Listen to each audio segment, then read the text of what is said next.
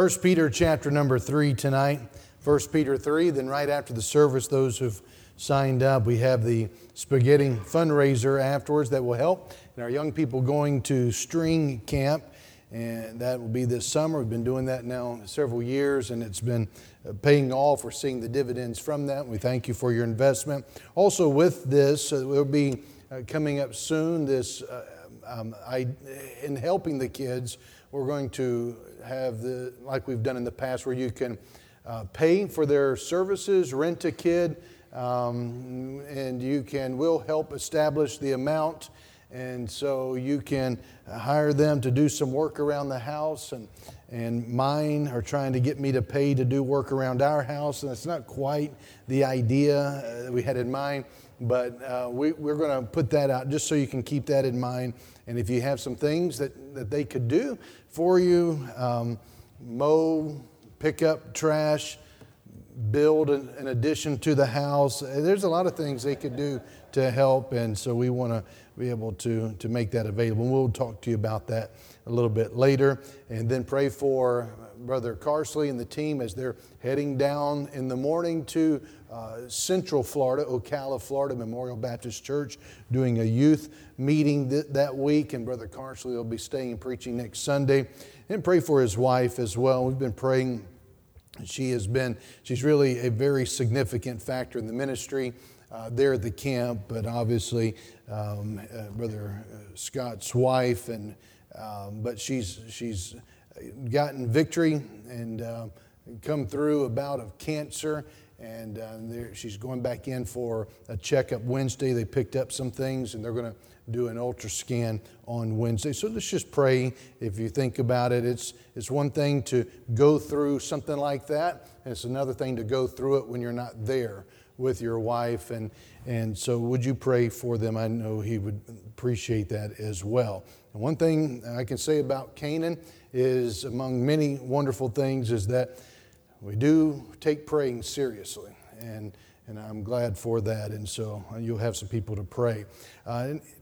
Speaking of praying, let me add a couple things to the schedule, to my itinerary. Tomorrow morning, I'm going to go to Wisconsin and come back Wednesday. I'll be here for the Wednesday service. But I'll be preaching at the Victory Conference the following week, and it's their big 30th anniversary, I believe is what it is, 35th, 30th anniversary. It's a big anniversary. And but Monday and Tuesday, it's fasting and praying with the speakers who will be going. So I will be getting away tomorrow, coming back again on Wednesday. But I pray about our prayer meetings, because the devil would love to get people to think that doesn't work. But if Jesus prayed and all of his prayers got answered, and he said that we can pray in his name, it means there's a lot of power in prayer. And remember, prayer can do anything that God can do, and God can do anything, so prayer has no limitation as we get a hold of God. And so would you pray about that? And then the next week, I was doing a session at the Victory Conference, but I'm also will be preaching on the Wednesday night as well. So I'll be speaking twice the following week, and if you want to add that and pray with me and for me, I would greatly appreciate that. Appreciate very much the praying that took place for us last week while we were gone, and God just did an incredible work. And what we were praying for, we had to, I mentioned before we left that we had raised nearly $95,000 in just a few days. We needed to get to a threshold of $181,000. And we got beyond that, little over $200,000 last week. And so the Baptist Times is going back into circulation, and we're not done yet. And there's so much more that God's doing. But I wanted to thank you for praying. 1 Peter chapter number 3. This is, I think, the 15th message in this series, as we're looking at the aspect of Peter's emphasis, and that is to be filled with hope, to abound with hope. In fact, the very first command given to us in chapter number 1 and verse number 13 is to hope to the end for the grace. To hope to the end is to be filled up with hope. To be overflowing with hope over what? Over grace, God's enabling power. And so he's moved right along in giving us this kind of hope-filled expectation in God and why. And we moved into chapter number 3, and this is in the context of the chapter number 2 where he picks up in verse number 13, verse number 11 more so, and talking about our testimony and submission and living right with those around us, servants of God, honoring those masters that are over us, and just having right mindset, right spirit. And he tells us that Jesus was our example. He's not done telling us about Jesus as our example. We get into chapter 3, he says, likewise, ye wives. So he goes on with this matter of submission. Only is everybody under a realm of submission to somebody in some place, but then in the home. And the importance of the husband and wife relationship, of wives being in submission to the husband treating his wife with a cherishing and a nurturing understanding. And the point is that he makes is that so our relationship can be right with the Lord, that we can experience God, that we can have our prayers answered. And then we saw in verse number 8, he tells us just what following Jesus looks like, what maturity in Christ looks like, verse 8 through 12. And so I want us to pick up and reread verse number 12, and we'll read down to verse number 17. And so I invite you to stand with me, and let's look at this and see another aspect in which Peter says we can have hope, we should have hope, verse number 12. For the eyes of the Lord are over the righteous, and His ears are open unto their prayers. But the face of the Lord is against them that do evil. And who is he that will harm you, if ye be followers of that which is good? But, and if ye suffer for righteousness' sake, happy are ye. And be not afraid of their terror, neither be troubled. But sanctify the Lord God in your hearts, and be ready always to give an answer to every man that asketh you a reason of the hope that is in you with meekness and fear, having a good conscience, that, whereas they speak evil of you as of evildoers, they may be ashamed that falsely accuse your good conversation in Christ.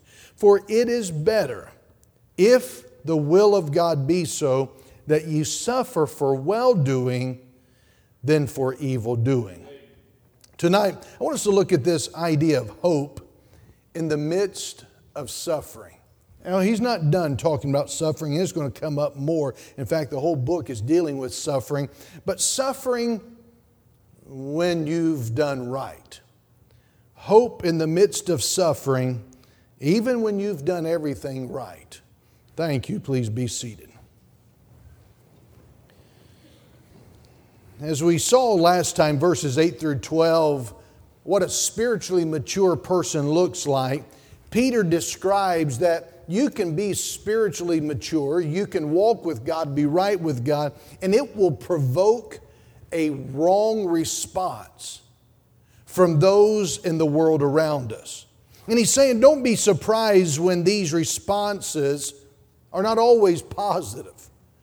Many in the world that we live will provide, instead of an amen for your consecration to God, will give conflict instead of peace. There's sin instead of purity. We live in a society where pride exists instead of humility, hatred instead of compassion, and that's the norm. And some will view believers as speed bumps on their superhighways of self-gratification. Or others may simply wonder what would motivate somebody to live such a strange life. Why would there be people who want to be consecrated, who want to live holy and have hope in God? And so you have those that in our society that may look at Christians and be irritated, and others may be just simply perplexed. But the point I think Peter's trying to get across is that if you're a child of God, you're living in a hostile territory. See, we're twice born people in a world of once born citizens. And we're going to be going against the tide most of the time. What we believe and how we live, well, we start at a different source. We follow a different course. We're headed toward a different conclusion. And the truth is, a lot of people may view it to be open season on Christianity. So Peter, he asked his readers to consider a thought, an important question. Notice in verse 13. He says, "And who is he that will harm you if ye be followers of that which is good?" Now remember, verses 8 through 12 is his defining of what looks good and what followers of that which is good looks like. And I think we saw about 9 virtues in verses 8 through 12. So what he's doing is he's giving us a general principle. In verse 13, it's a general principle. Notice again, "Who is he that will harm you if ye be followers of that which is good?" So if I were to paraphrase verse 13, here's what I would say. We could say that those who live honest lives will not suffer harm. Usually. But that usually is very significant.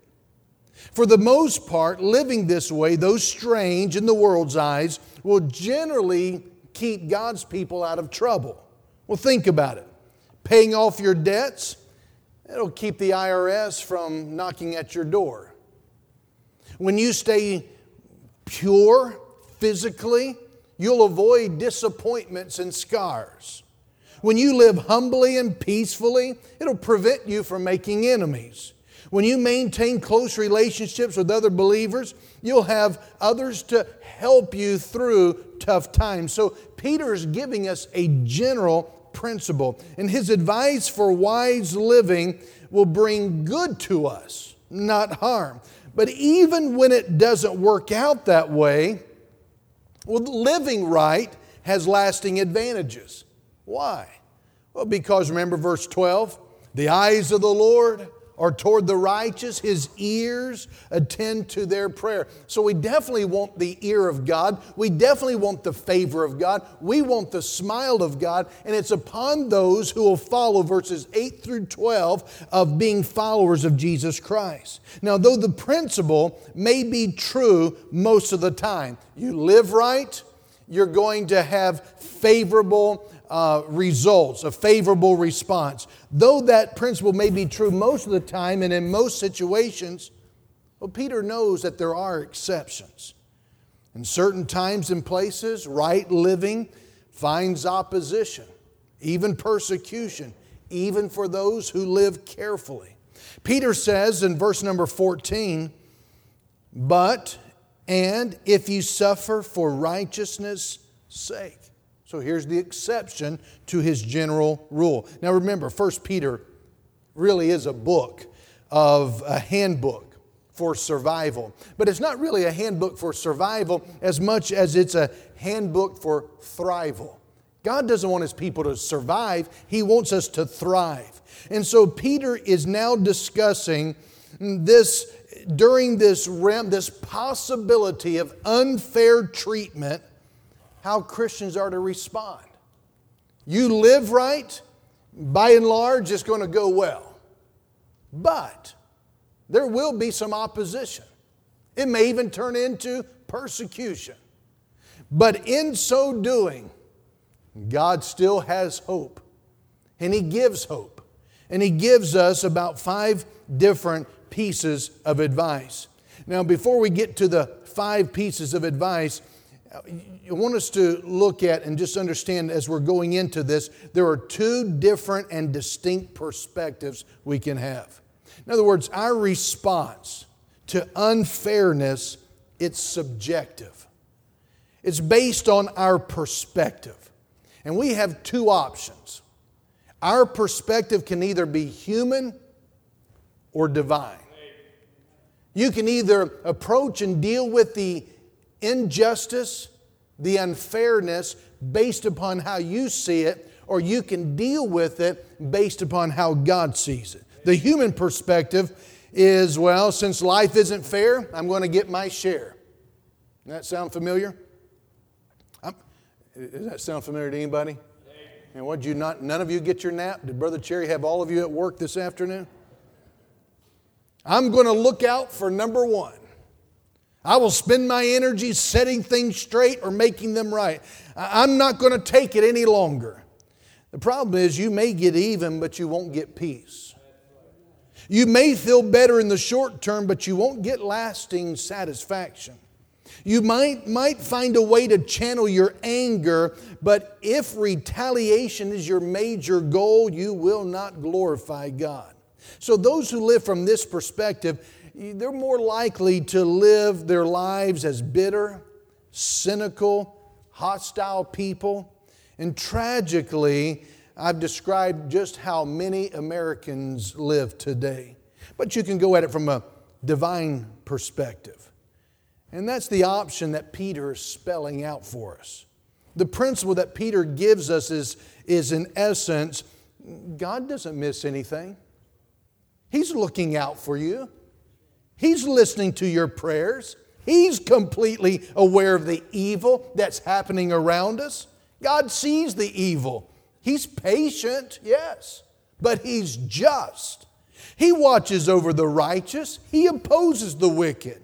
And good prevails in the end. And as our choir sings, God always will win. He always wins. But if this is true, why doesn't He do something about the evil? Why does He let it go on so long? Have you ever wondered that? Well, here's why. Because God's timeline is infinite. He doesn't close His books at the end of the month. It may take a lifetime or longer before justice is served, but in the end, count on it, God will be just. In the end, He will work everything together for good and for His glory. Remember, we're often concerned about what time it is when God is more concerned about timing. That thought gives us hope. Hope beyond bruising. You as a believer can follow God and serve God and still experience bruising.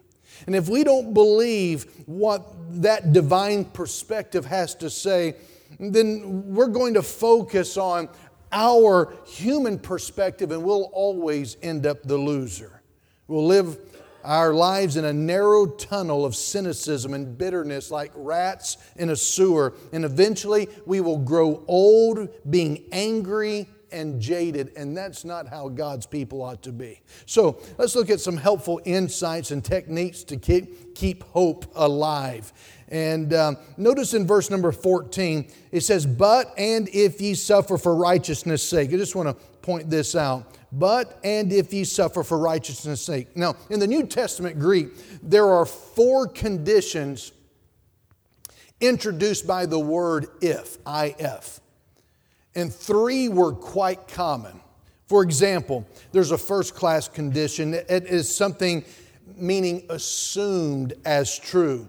And you find that in Matthew chapter 4, verse 3 and verse 6. So when it says if, it's assumed as true. There's a second-class condition. It's assumed as not true. That's in Galatians 1 and verse 10. Then there's a third-class condition, meaning maybe, maybe not. If, maybe, maybe not. And we saw that over in 1 Peter chapter 3 and verse 13. And who is he that will harm you if ye be followers of that which is good? Meaning maybe you will, maybe you won't. But then there's a fourth-class condition. It means unlikely, but it's possible. And that's the condition that is used here. So it could be paraphrased this way. It is unlikely that you should suffer for the sake of righteousness. But if you do, and so Peter says, I'm going to give you some hope because it is possible. And he suggests these 5 things. Remember, this is not my advice. This is God's advice. Human advice would say, kick him in the teeth, get even. We need to remember God's advice for how to respond when you do right, but you're treated wrong. Keep a 3x5 card maybe with these things on here and appropriate these responses. How are we to respond when the exception to the rule occurs? Number one. You ready? Verse 14. But, and if ye suffer for righteousness' sake, happy are ye. Number one, consider yourself uniquely blessed by God. Consider yourself uniquely blessed by God. As far as the injustice itself is concerned, Peter's advice is be happy. Be happy about it. Consider yourself blessed. When we experience unfair treatment, we might think, what have I done wrong? Hasn't God seen how good I've been? Why is He allowing this? Remember James chapter 1? James talks about the same thing. James 1 and verse 2. Count it all joy when you fall into divers temptations. Remember Dr. Jim's message? Happy? Well, Peter says, I'm actually going to use the word, be happy about it. Be happy. Consider yourself uniquely blessed by God. Well, how can believers actually count themselves blessed by God in light of unfair treatment? I mean, it sounds good, but it sounds like pie in the sky. Well, it's not. So first of all, you're blessed because God uses this kind of unfair treatment as part of His plan to strengthen and make you more like Christ. Was Jesus perfect? This is going to be a long message. He was perfect, sinless. Did He suffer? Yeah. And so He's making us more like Christ. That's what Paul said, Philippians 3:10. Paul, you have any prayer requests? Yeah. Would you pray that I would experientially know God, that I may know Him and the power of His resurrection and the fellowship of His sufferings? And God says, you don't understand this, but you need some resistance training. And I'm going to use this. So rather than marking us outside God's will, unfair treatment for doing right indicates at times we're right in God's will. Second, we're blessed because we can look forward to a future reward for enduring trials. If we do it properly, if we respond rightly, we may be singled out in the mystery of God's sovereign plan, but then like Job was rewarded for responding right and serving right, and so we can too. We can respond to injustice with a positive attitude. Number two, verse 14, but, and if you suffer for righteousness' sake, happy are ye, and be not, what's the word? Afraid of their terror, neither be troubled. Number two, don't panic and don't worry. Don't panic. Don't worry. There's no reason to fear your enemy's methods of intimidation or to be troubled. Now, keep in mind, this may help. The background of Peter's call to not panic and to not worry, it lies in Isaiah chapter number 8, verses 12 through 13. And Peter is in essence quoting Isaiah 8, verses 12 through 13, where the Lord called on His people, Israel, to turn away from fear and dread of the pagan nations threatening to wipe them out. And instead of fearing and trembling before the nations, they were to rely upon God's promises and God's power alone. And so Peter's saying, do not fear intimidation. Do not be troubled. It doesn't take a linguistic scholar to interpret this counsel. Peter puts his finger on two common responses: panic and worry. And the truth is, I do both things when I operate in the flesh, when I come at it from human perspective. Don't you? And so notice Peter says, do not be afraid. The word afraid, the Greek word afraid, is where we get our English word phobia. This kind of fear is the fear that seizes us with terror. It locks us down in a moment. It causes us to take flight, running away from the pressure. Peter says, don't do that. Don't do that. There's no reason to run. Don't attempt to escape that trial. Don't panic. And then he says, don't be troubled. Trouble means to be agitated, to be uneasy. It's the idea of an inner turmoil or agitation. Remember what Jesus said, John 14, verse number 1? Let not your heart be troubled. Don't let that inner turmoil and agitation occur. The energy and effort we expend worrying, it never solves anything. It usually makes situations worse because it creates a terrible inner turmoil that does what? It paralyzes us. Peter's counsel is that even when trials are pressing in, people are trying to intimidate us, you can have a calm spirit. As far as the persecutor or the instigator is concerned, how can we be free from panic and worry? How? Why? Well, here's how or why, because we can know as Peter's getting across, God's on our side. Verse 12, His ears are open to your cry. He sees. Nothing is happening that's taking Him by surprise. God's not looking down like an unfit babysitter that says, uh-oh. No, God's watchful care is highly involved in every move. He sees what's happening. He sees what led up to it. He sees what can be done next. He sees, He knows, He cares. Number 3, when you do right but you suffer wrong, acknowledge Christ as Lord. Number 3, even over this event. Acknowledge Christ's lordship even over the wrong that you're going through. Notice 1 Peter 3, verse 15. But sanctify the Lord God in your hearts. We often overlook that first phrase. I will hear this verse quoted, and many will quote the second part that says, be ready always to give an answer to every man that asketh you a reason of the hope that is in you with meekness and fear. But we can't dismiss the first part. The phrase, sanctify Christ as Lord in your hearts, it is contrasting with being afraid and troubled. Sanctify, and again, he's quoting Isaiah 8, verses 13 and 14. And so Isaiah is warning the people of God. He's warning them to not yoke up with ungodly alliances. Trust God, lean on God for deliverance.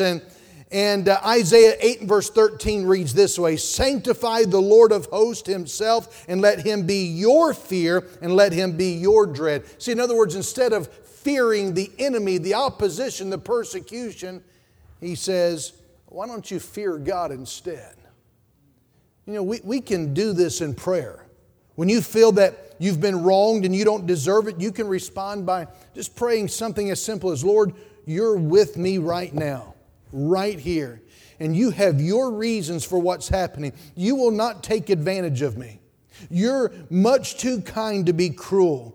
You're much too good to be unjust. You care for me too much to let this get out of hand. Take charge. Use my integrity to defend me. Give me the grace to stay calm. Control my emotions. Be Lord over my present situation.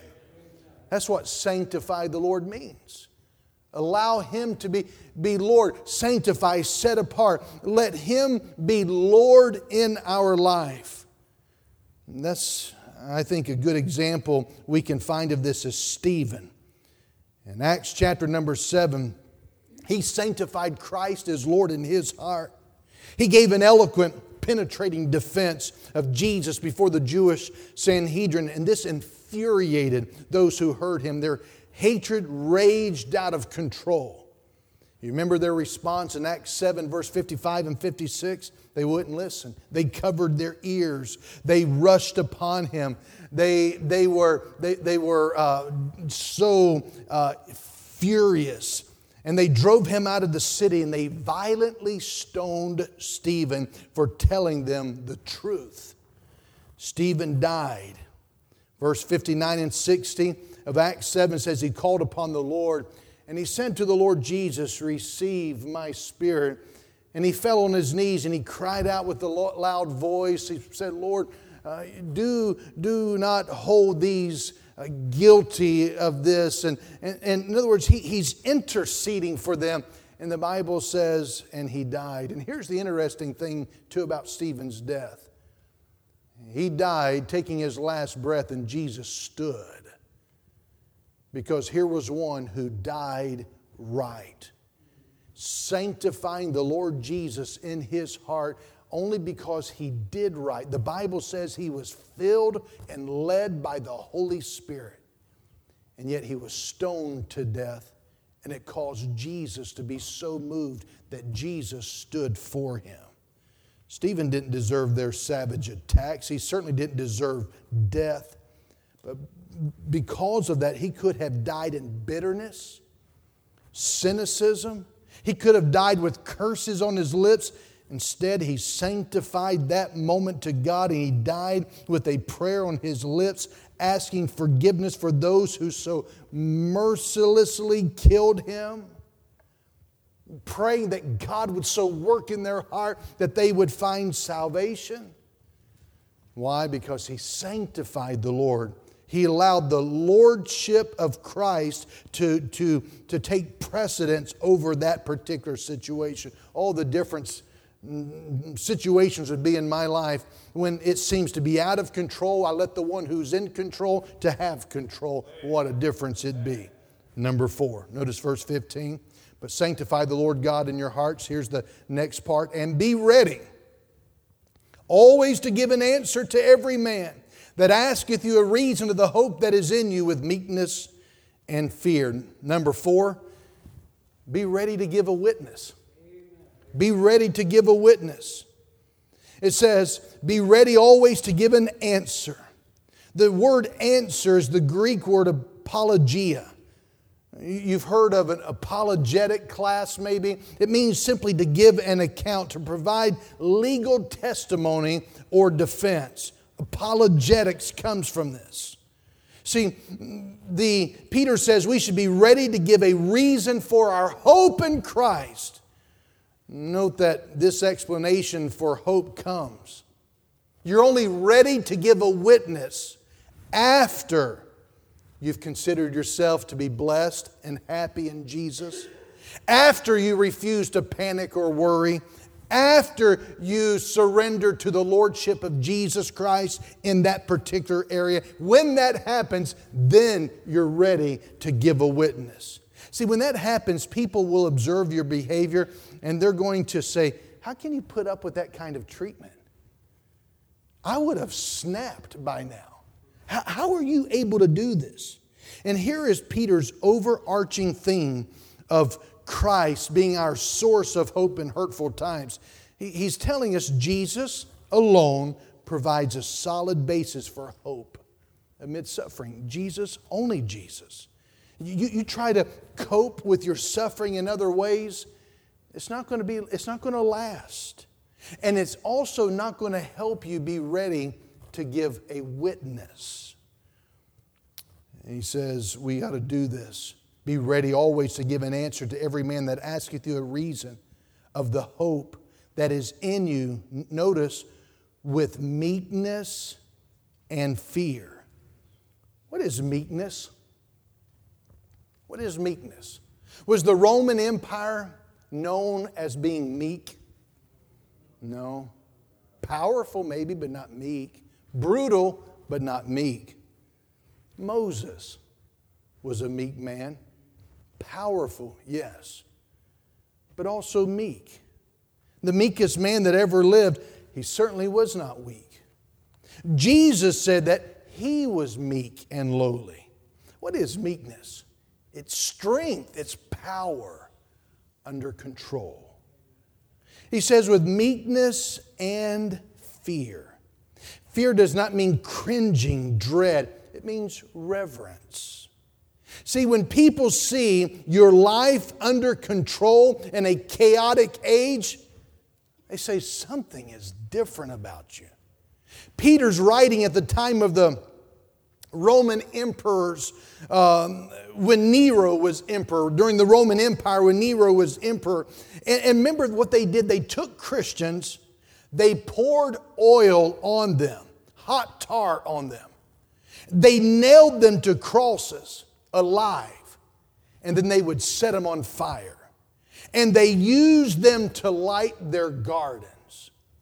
That's the society in which these Christians lived. That's what's happening to God's people who are following 1 Peter 3, verses 8 through 12. But do you know what turned the Roman Empire upside down and caused the gospel of Jesus Christ to spread? It was the ability of these Christians to suffer righteously, not timidly, not fearlessly, but righteously, as did the Lord Jesus Christ Himself. You see, a Chinese student standing up against the oppression of a godless Chinese-led government said, "Lies written in ink cannot obscure truth written with blood." See, we have to have a superior cause and calling, and that cause and calling is Jesus Christ. We don't need to be arrogant. Did you know that you can win an argument, but you can lose an audience? We're not trying to win an argument. We're not trying to win a campaign. We're trying to win people to Jesus Christ. God help us to have genuine humility. True humility will disarm those who oppose. A Christian ought to stand out like a gardenia in a garbage can. And we ought to be able to live in such a way with confidence in God that ought to cause people to ask, what makes you tick? A classic example in the Bible is Paul and Silas. They're thrown into prison for preaching the gospel in Philippi. The Bible says there's an earthquake. The earthquake, it caused the jail doors to be shaken. The bonds fell from the shackles, from the hands and legs of Paul and Silas and all the other prisoners. The keeper of the prisoner thought that the prisoners had fled, so he was going to fall on his own sword. He's going to commit suicide rather than being put to death and tortured for letting these very significant prisoners escape. But Paul and Silas saw the jailer and said, "Look, do yourself no harm. We're all here. We haven't escaped. We've taken advantage of this opportunity to stay put. We're here. We recognize governmental authority. And if God doesn't set us free, then here we are. We're all here." But the important thing is this: the man had heard Paul and Silas praising God and praying at midnight. You know what he did? Acts 16 says he called for a light. He came in, looked around, and asked the question, "Can you guys tell me, how can I be saved?" Wouldn't you like for somebody to ask you that question? You live so different, and you have such a peace, and you have such a power in your presence, not when things are going well, but when things are not going well. How can I too be saved? I think about Brother Nelson Slaughter gave his testimony this morning about his neighbor.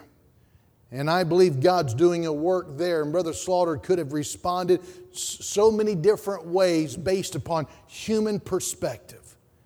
But God did a work in Brother Slaughter's heart, and his main concern was that his neighbor would be able to get saved. And so God's been leading him and directing over a course of time. And God's doing a work there in this neighbor's heart. And I thought this morning when he gave that testimony that is what Peter's talking about right here.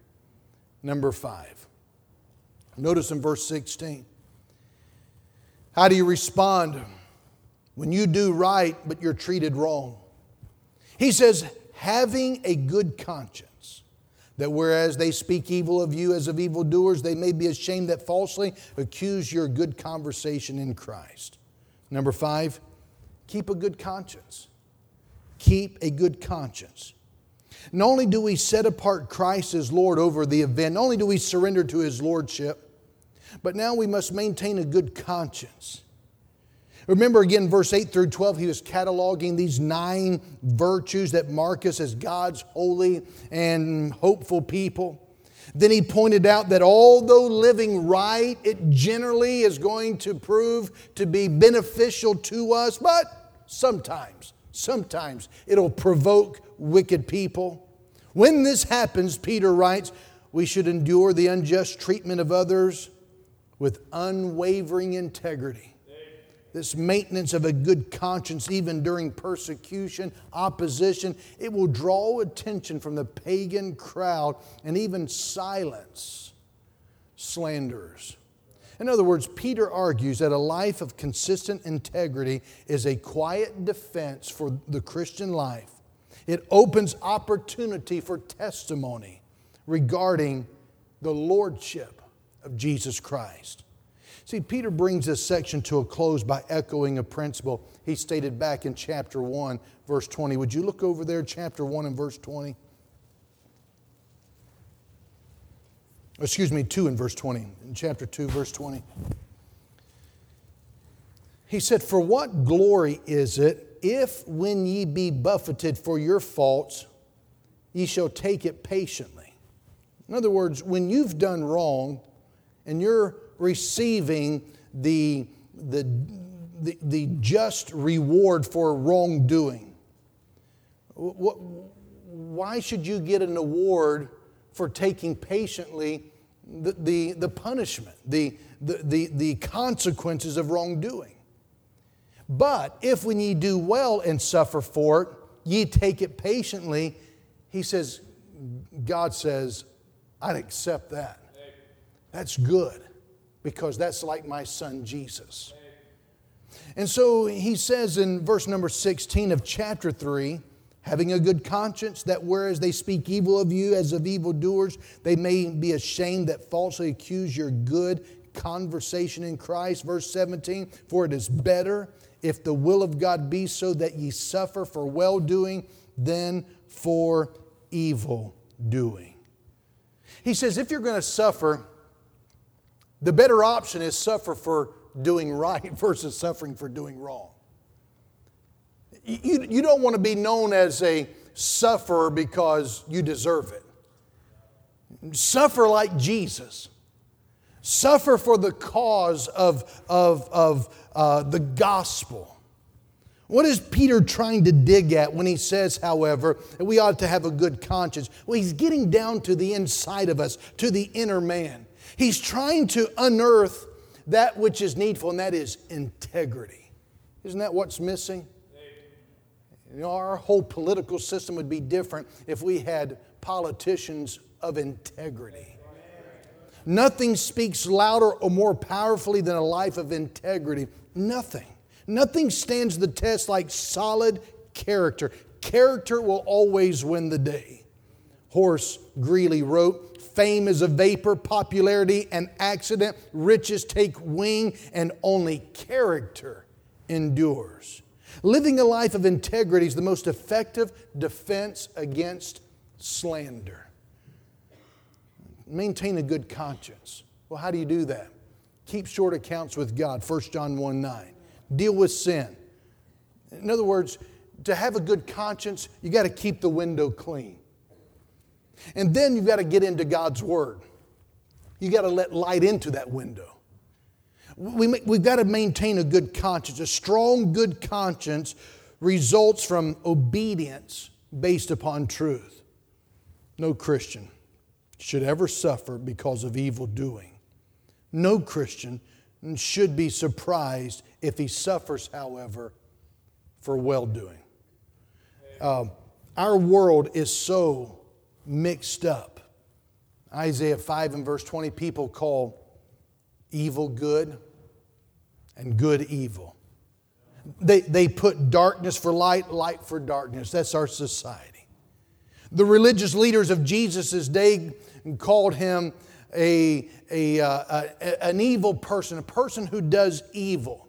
That's what the malefactor means when they called him that in John 18. He's an evil, he does wrong, he does evil things. Well, how wrong people can be. They were wrong about Jesus. They can be wrong about God's people as well. We must maintain a good conscience. And the secret to having a good conscience is to practice the lordship of Jesus Christ. If we fear God, we don't need to fear man. if you don't fear God, you will fear man. Now, the underlying and unwavering principle is that the unjust suffering is always better than deserved punishment. And sometimes, though we cannot fully explain why, it is God's will that His people should suffer for doing what is right. Jesus is our example. He's going to get into it again in verse number 18. But how about Job? Job, a man who turned away from evil, took care of his family, walked with God. He was a man, Job chapter 1, verse 1, he was renowned for his integrity. But suddenly, without warning, seemingly without reason, he lost everything. He lost everything. He lost his flocks, his cattle, his servants, his children, and finally his health. And this is not a fairy tale. This is an actual account of a real person whose name is Job. But despite his great suffering and inability to predict or even comprehend it, he's been remembered as an example of enduring patience throughout the ages. And the phrase, the patience of Job, continues to be used as a common expression today. I would not wish the life of Job on anyone. But then I'm not God either. I've never been too good at directing anybody else's life. I've had a hard enough time keeping my own track. But I have observed a few Jobs in my years in ministry. They come under that fourth class condition. If God would that you suffer, it's unlikely, but it's possible. If you are one of those modern day Jobs, don't waste the opportunity. Don't waste your time trying to figure out why. Someday, all will be made clear. For now, just follow the 5 responses that Peter gives us. If God has called you to be a Job, it's a rare calling. Remember that the Lord is not only full of compassion, but He's also full of control. He'll not leave you without hope. Let me leave you with 2 verses you may want to jot down. Isaiah 55, verses 8 and 9. For my thoughts are not your thoughts, neither are your ways my ways, saith the Lord.